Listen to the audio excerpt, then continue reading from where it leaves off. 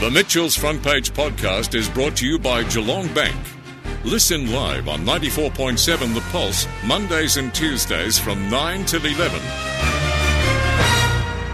And we're just about to speak to Graham Wilkie, who is the curator of the Lawn Sculpture Biennale, which is an exciting event, and I'm really looking forward to hearing. In fact, I believe he's on the line now. Graham, you're on the line now, the curator of the Lawn Sculpture Biennale. Thanks for being with us. Oh, thank you and good morning. Well, it's always exciting, but I believe it's been rescheduled and is now being held in March. Is that right? Well, that's correct. It's like most things that have been postponed because of COVID, but we've just put it on ice. It's all ready to roll. It's just a matter of timing and also to do with, the season and whatever else is happening on the foreshore at the time, so we had to move it to March.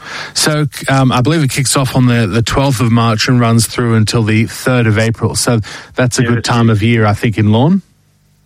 Yeah, very good time for visitation and weather, and we're expecting big crowds, as you would imagine. Yeah, absolutely. Now, tell us about it. How does it work and what sorts of things will be showcased? Essentially, this year's new model is more to do with reflecting upon the notion of it being a biennale. And a biennale is not such a pretentious event that some people, reflect upon the Venice Biennale. Biennale is a showcase of artists generally invited to present a body of work or a single work that is transformative in the role of art through the integration of thinking and doing. It's not just about sculpture.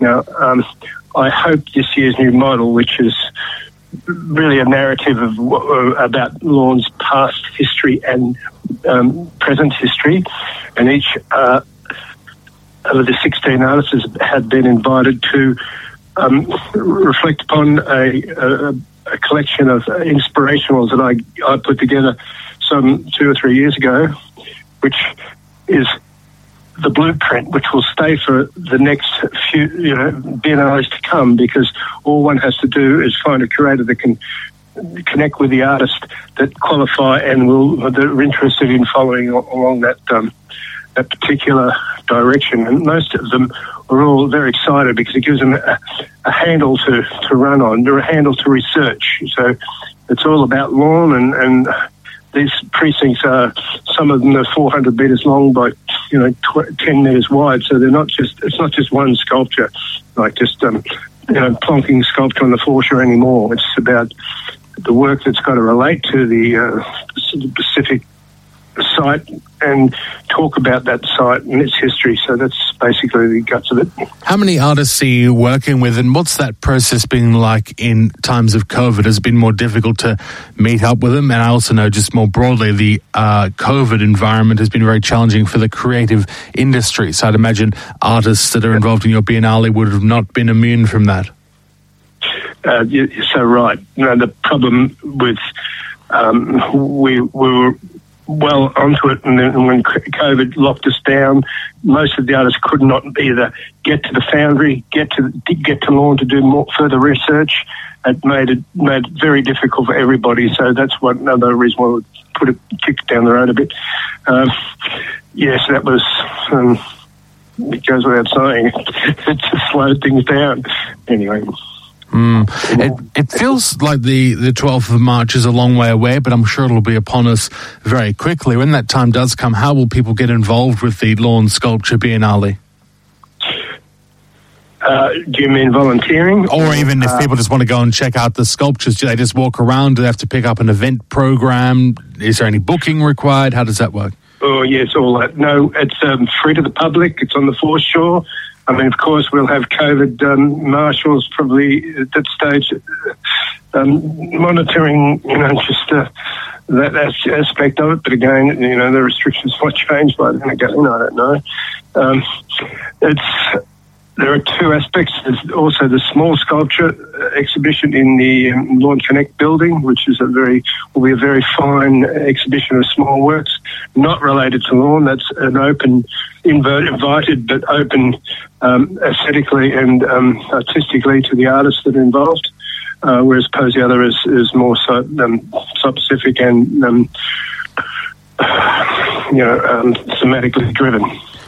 Fascinating. I think it's going to be a great environment, and I'm sure over those couple of weeks you'll get a lot of people down to check it out. Just with the events, have you found it difficult with the changing restrictions? You mentioned you're going to have COVID marshals there, but also, as you've mentioned, we don't know what the restrictions might be between now and March. Has that been a difficult process, or have the new frameworks that have come through, have they made it easier?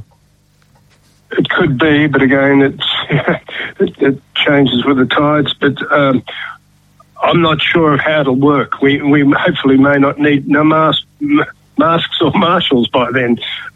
We just have to go with whatever the protocol is at the time. So I can't really answer any further than that. Yep, no, fair enough. Look, thank you very much for being on the program. If people want more information, how can they find out more? Just go to lawnsculpture.com.au and check it out and try and get down and actually get engaged. Wonderful. Yep. Wonderful. All right. Thank you very much. Graham Wilkie with us there, the curator of the Lawn Sculpture Biennale, which is going to be held in March next year, the 12th of March through until the 3rd of April.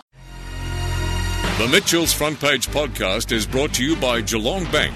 Listen live on 94.7 The Pulse, Mondays and Tuesdays from 9 till 11. Or search for Mitchell's Front Page on Facebook, Twitter, Instagram, or wherever you get your podcasts.